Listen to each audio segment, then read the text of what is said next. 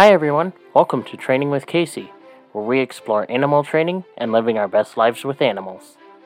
I'm Joseph Laughlin, producer of this podcast, and now, here's your host, Kayce Cover. Let's get started. Welcome to Training with Kayce. I'm your host, Kayce Cover. Thank you, Joseph, for the introduction, and thank you all for joining me tonight. It's really nice to be here. I have been immersed lately in learning about and thinking about places where information, the passage of information, breaks down. Okay, so stay with me on this. I know. But I'm a fan of a writer. He kind of has dubbed himself a historical mystery writer, but he's very factually based, and it's Graham Hancock. And he's written about all the evidence, lots of evidence of past advanced civilizations that occurred before or during or even after the last ice age. And the evidence is huge. So, for example, they're just starting to, archaeologists are just starting to go study these sites. But there are lots of sites in the Mediterranean Ocean. When the last ice age melted, there was a very sudden rise in sea level. And the Mediterranean experienced probably a catastrophic rise, where all of a sudden places that were occupied cities or villages were inundated with water. And now they're using LIDAR and other modern tools to go investigate those. And it's unequivocal. There are lots of waterlogged civilizations. But there's more than that. There's Angkor Wat, there's Göbekli Tepe, there's Sacsayhuaman, there's Machu Picchu, Easter Island, all these places where there were amazing stoneworks that we cannot even fathom how these stones could be put into place. In other words, we don't currently have anything that could do that. We don't currently have the technology to cut stones or to arrange stones in the way they were arranged. These joining seams that are not straight up and down, they're irregular, they take right angles, and you cannot even slip a paper between the two stones. It's almost as if the stones were put into place and then melted so that they would seamlessly go against each other. Now, I'm not saying that's what happened. I'm saying that is how amazing the joining is. So, what happened to this civilization or these civilizations? And why don't we know about them? So, Graham Hancock has called us the species with amnesia. And I'll leave it at that. There's lots of evidence that our, I don't know if it's Homo sapiens sapiens or other, subgroups of humans, but there were humans that were making and occupying these places. And there's all kinds of interesting evidence about how that occurred and so on. So you need to go get educated. It's so interesting. Here's just one little tidbit.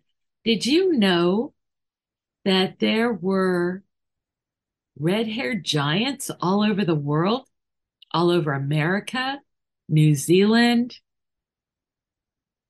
Canada, Easter Island, that there was actually crossover where people from Europe went to Easter Island and they met some of these, giant people and they were the priests. And then there were another population at Easter Island, much shorter, and they were workmen. And later on, when the Europeans went back to Easter Island, everybody was gone.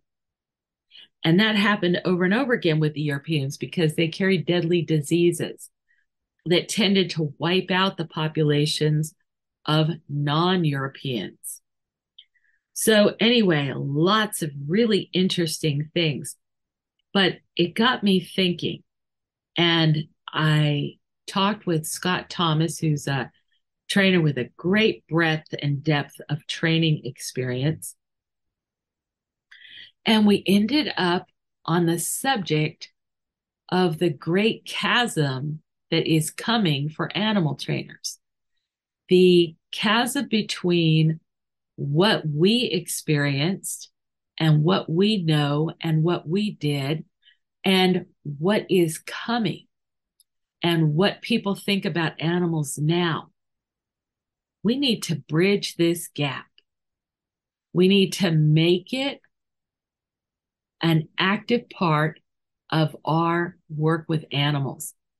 Because, for example, circus trainers were so helpful to zoo people. When I was at the Franklin Park Zoo, when I was at the National Zoological Park, the circus trainers, then Ringling, the Blue Unit, was headed up by Gunther Gable Williams. And when they came through town, they would come and visit the zoo in droves. They would help us with training issues. They would help us with understanding equipment, with all kinds of advice. We would go study with them. They would give us access so we could watch them training. We could talk to the trainers. Clyde Beatty Cole Brothers was another great circus that I learned so much from the trainers. Freddie Logan. Oh gosh, the person I got to spend the most time studying escapes my mind. I will find it and put it here. Oh man, Captain. Sheesh, I'll get it. But anyway, I can't even look these people up easily these days. And their hordes of information, these rich loads of information, are not accessible. You can't find it on the internet.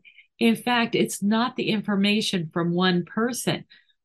Circus families were generations and generations long, and they knew about every aspect. They knew about taking care of the animals, medical treatment of the animals, feeding the animals, training the animals, breeding the animals, because they lived with those animals 24/7, took them places, traveled with them.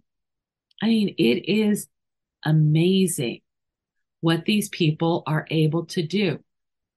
Currently, Alexander Lacey is an amazing trainer, and yet he's beleaguered by activists that are trying to close the circus down. They just think that it is bad to move animals around and have them perform. They're not asking the animals. They just made a decision, these, various activists. Now, if you ask the animals, I think generally they like what they do. Why do I think that? Do I just want to be able to continue to train animals? Well, actually, I've already moved on to teaching other trainers how to train animals. And so I work as a consultant for various places, but I'm not out there with a full-time job in animal training, like at a circus or at a park or anything like that. So no, it's not so that I can keep doing this. What it is so that we don't lose ground that we have claimed in taking care of and learning about the animals in managed care.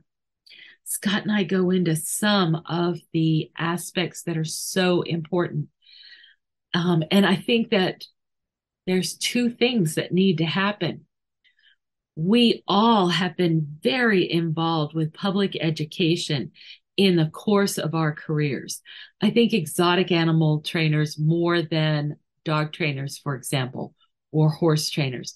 With dog and horse trainers, it's more of an individual relationship with a single client. But with exotic animals, we're often, usually, out interfacing between our institution and the audience of that institution. And we're educating people all day long until we're not. So why would we not be educating people? Well, I left working at the National Zoo. So whereas I used to often see and talk to 1, 2, 3,000 people a day, now I talk to whoever listens to the podcast, whoever comes to my classes, whoever reads my manuals. It's not anywhere near the direct input. I don't have the animal right here saying, look at this. Isn't this amazing? I have become much more conscientious about proving the validity of what I do with animals. So my horse knows well over 500 words and concepts, and you can just talk to her like a regular person. But I have been so obsessed with proving that what she says is a true and authentic and correct answer, that she knows what she's referring to. I'll offer a choice. Is it A or B? And the next time I'll say, is it B or A? So she has to stay alert because the choice position changes frequently and without any rhyme or reason. But you know what I didn't do? I didn't just go ask her opinion of things, what she wanted, what she liked, what she would like to do. Just spontaneously, like just making vocabulary to cover different options for what we do that are not work related. I have not yet fully put this system at her service to empower her. We've been working together for almost 30 years. It's probably about time. So if you have not seen my recent video, what do you prefer or what do you want on your apple slices? Please check it out. I know I'm a little cut and dried in my presentation because I don't want to distract from what Sarah, the information she's giving us. But if you just watch Sarah's expression as she considers what she wants, she has a definite opinion and she likes just being able to choose. Even if she doesn't end up liking smoked paprika, she likes being able to choose to experience it. Wow. That is wonderful. It's wonderful to see. It's wonderful to know. And it's wonderful to put at her service. So, what do we need to do so that the experience that we gained, whether you like it or approve of it or not, it's still really valuable experience? For example, Scott talked about collecting dolphins. Well, that's fallen out of fashion right now. If you are known to have collected dolphins, there's a lot of people that will just instantly think that you are a bad person. But you know what? When Scott and I first started, a lot of people considered marine mammals of any kind and description nothing more than pests. They shot at them, they caught them in nets and let them drown. They polluted their areas. They dammed the waterways so that the resident orcas around Puget Sound don't have enough Chinook salmon to support their population, and it keeps going down and down and down. And then the new purchasers of Miami Seaquarium have been harassed into sacrificing Lolita to send her back to this area that cannot even support the native orcas there. And they're going to endanger this orca by shipping her there, and then endanger her by making her to adjust to a totally different lifestyle. And if you think it's great to put animals in sea pens, you are behind the times. There are all kinds of modern problems with keeping marine mammals in sea pens. And you know what else? The survival of wild marine mammals may pivot on the knowledge that we gain from our experiences with the marine mammals in managed care. And it's not just marine mammals.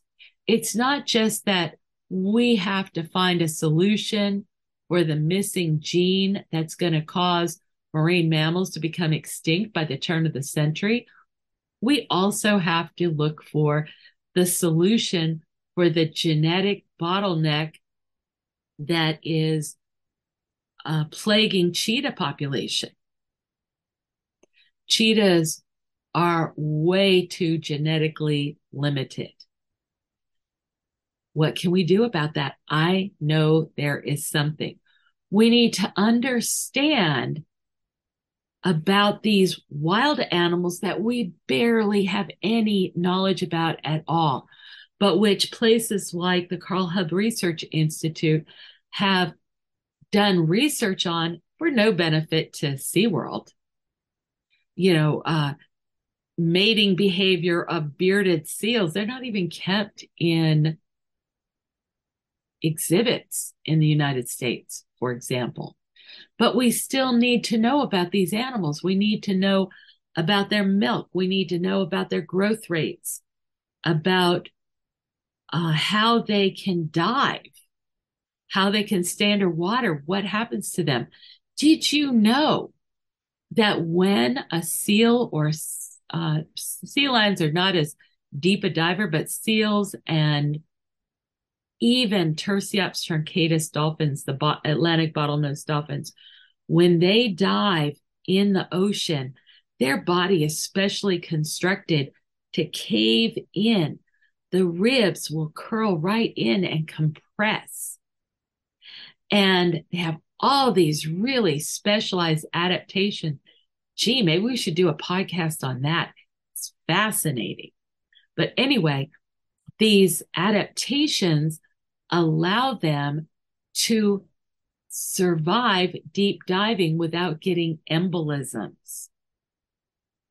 That's really important. It's important knowledge for us, for human divers, and it's really important to understand how these different animals live and thrive in the wild and also in managed care. We manage populations of animals under managed care internationally. And we need to learn more about it. I think that we need to develop ways to have more cross-fertilization without necessarily moving the animals to a new place. It's like anybody else's marriage. Just because you're single doesn't mean you're going to do well with that guy over there or that woman over here. Yeah, there's a lot of compatibility. Plus, in the wild, maybe you would stay with your maternal group. But if you get sent to another zoo, if you're a young female, you're going to be bereft of the maternal support. For other animals, it might be in the opposite direction. We need to know all these things. We need to not forget what we have learned about training animals and about their behavior.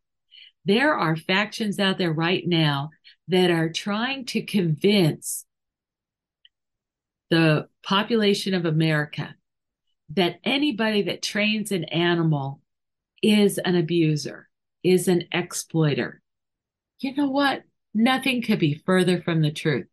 I will not sit here and tell you that every single trainer is a saint, but a lot of us are.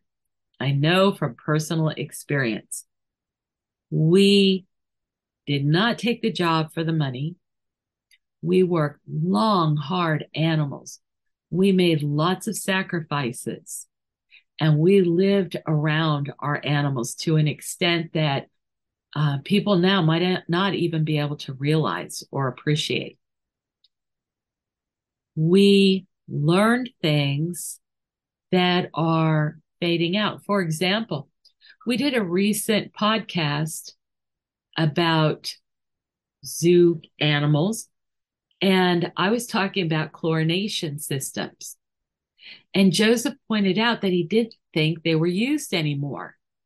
And so I predicted, gee, I'll bet you they're using ultraviolet light exclusively now. That would be a good thing. And I know why it would be a good thing, but it wasn't feasible.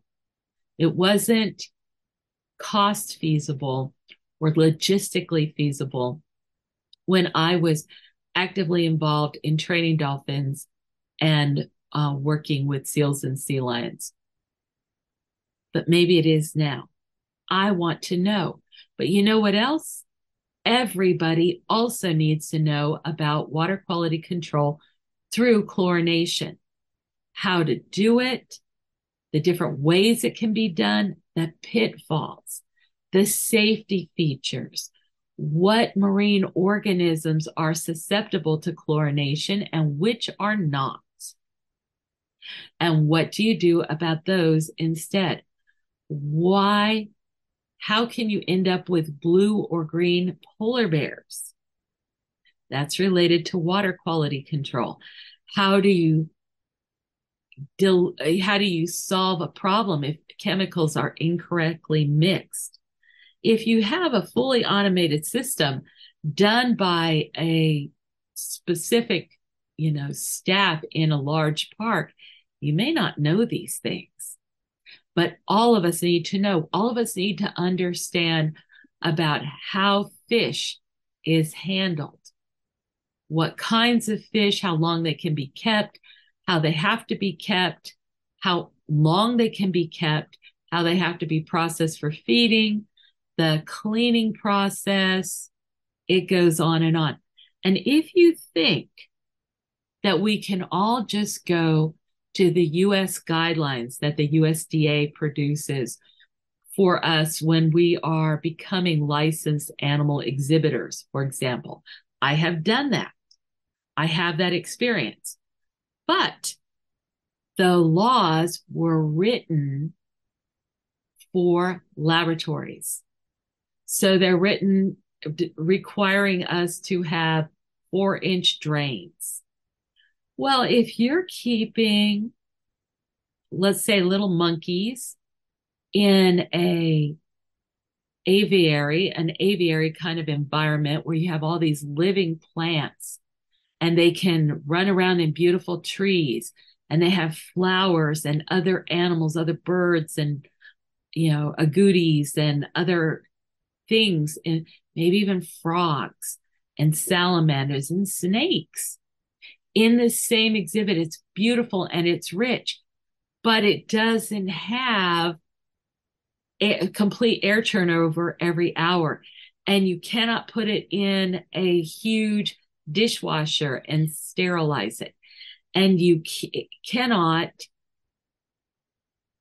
just have everything go down a drain. And you cannot just have the animals in a stainless steel cage. So they've always had the ability, the USDA inspectors were always able to issue variances. And variances were not, oh, you can do it worse and it's okay because we like you. Variances were, you don't meet the letter of the law, but you meet the intent of the law. These animals are well cared for. They're thriving. You have sufficient veterinary backup. You have sufficient experience, education to do this, etc. But then what happened is these huge animal rights, I mean, I'm going to call them extremists because they're not actually helping animals. They have perfected the art of manipulating people through the emotions that people invest in animals. And they manipulate people's emotions and they talk them out of money. And then they talk them into giving up animals in their own lives. They portray everything that we've been doing to learn about and to learn about animals, to try to help animals both in managed care and in the wild. And our experiences about the animals, our expertise, our ability to narrow the gap between other beings on this planet and ourselves. You know, we were once wild also. Pigs were once wild. Dogs were once wild. Horses were once wild. But I have worked many wild animals in situations that would allow them to return to the wild or at least escape me, were they so inclined. And they do not want to leave. I don't find that hard to understand. I don't want to leave them either. Even if I have to work really hard and dedicate lots of resources and go through pain and cold and heat and poison ivy and bee stings, chemical exposures, you know, you name it. This is the life I choose. I do not want to live a life that's separated from animals.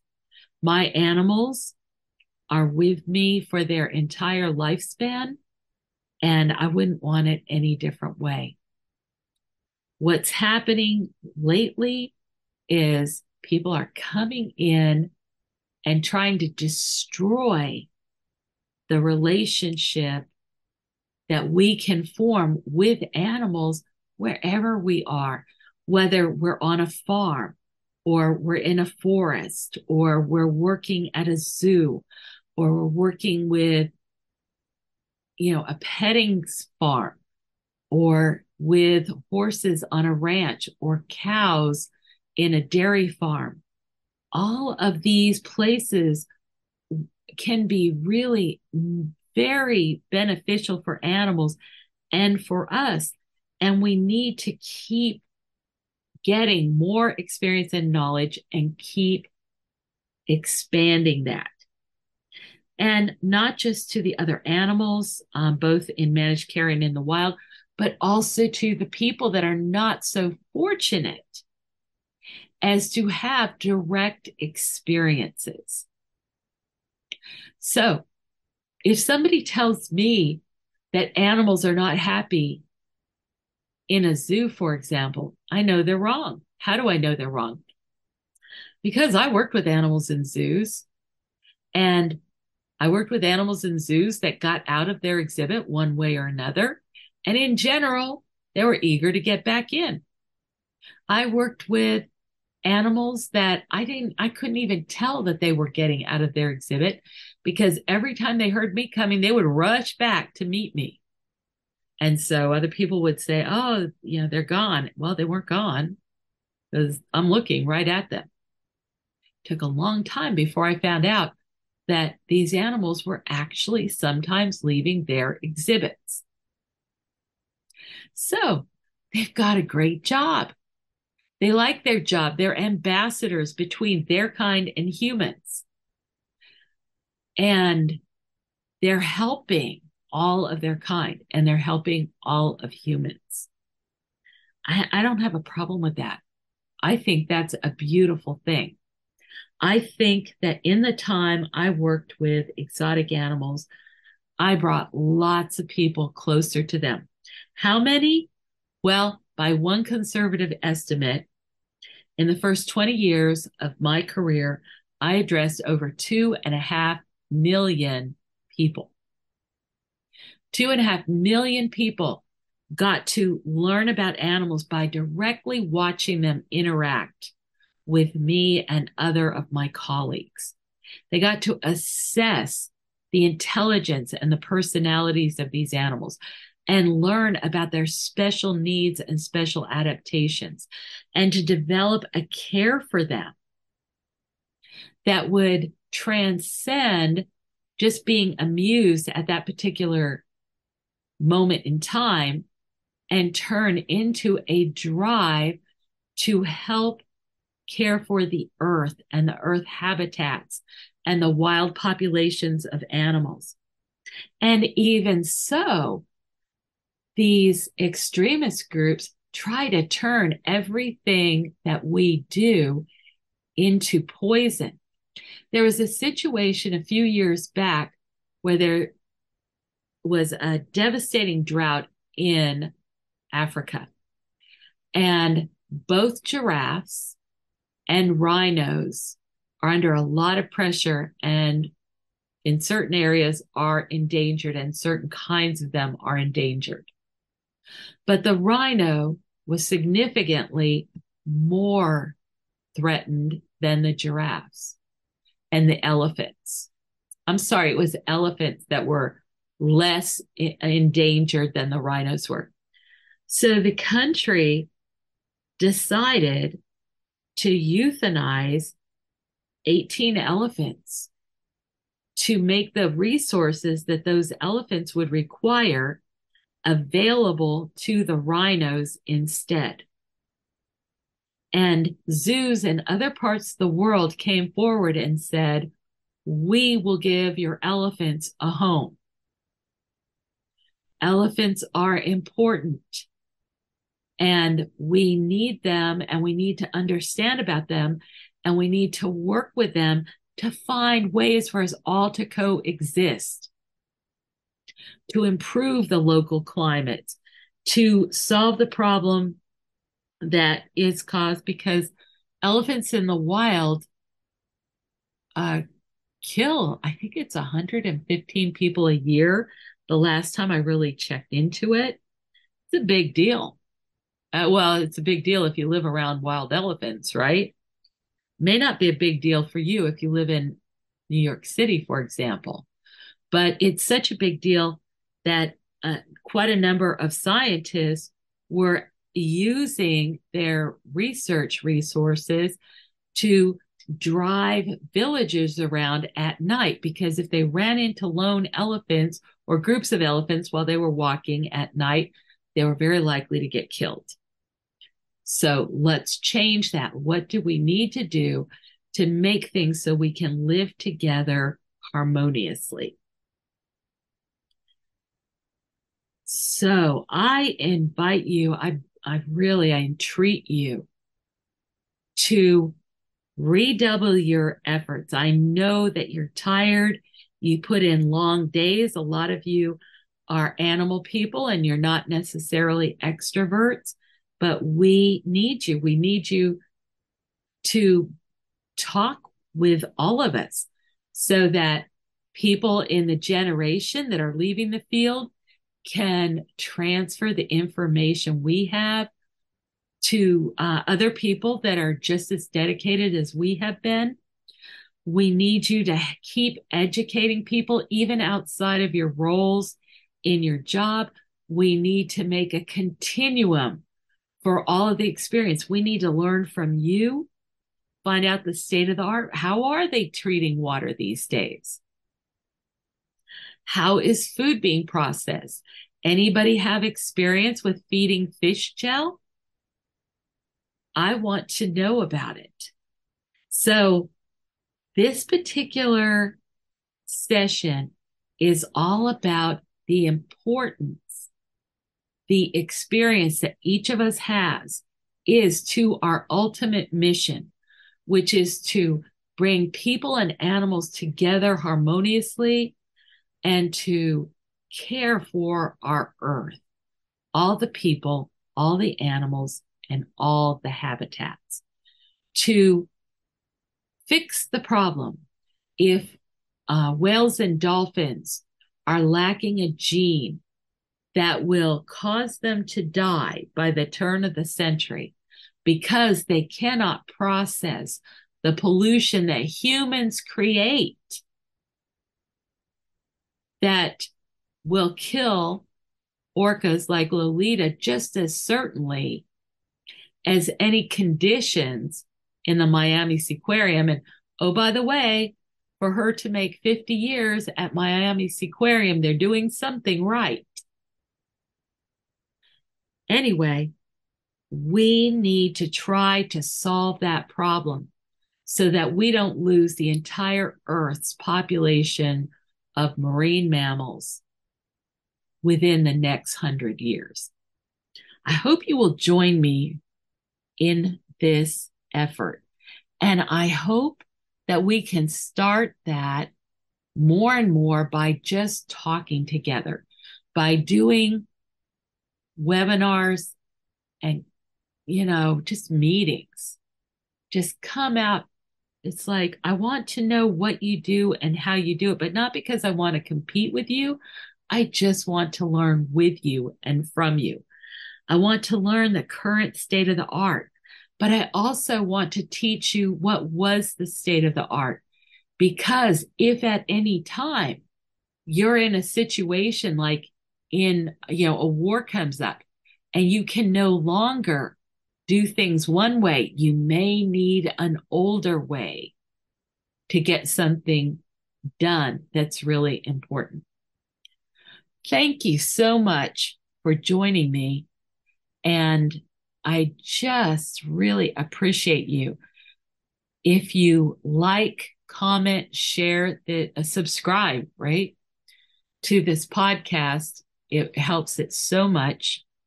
And I hope to hear from you. You can email me directly.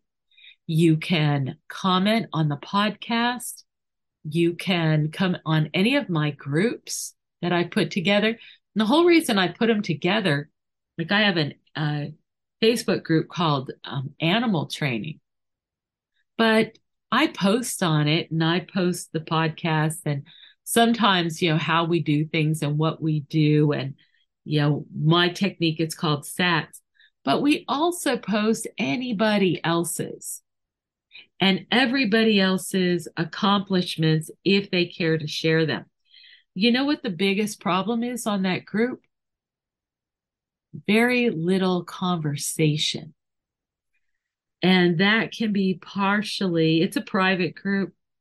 Well, I guess it's not so private because I just told you about it, but you still can't go look at it or get on it unless you're invited.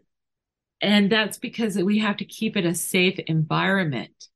So who else? Where else could you talk? Hey, try the dog arousal group on Facebook, Cinelia Sats Dog Arousal. And we talk about all kinds of things that you can do for dogs and training dogs. But we also sometimes talk about other things. So we're out there. Please connect. Please help steer the conversations. And I look forward to meeting you in maybe person, but certainly face-to-face over Zoom. All right. Take care, everyone. Thank you. Hey fans, are you enjoying Training with Kayce? Don't forget to subscribe to the podcast on iTunes or wherever you get your podcasts from. Also, don't forget to subscribe to Kayce Cover on YouTube. That is youtube.com/C/Kayce Cover. Also, give the podcast a like, share, and comment. Thanks for joining us. Come back for more news and views on animal training and living with animals. Stay at the top of the pack with Kayce. This is Joseph Laughlin. producer of Training with Kayce. See you next time.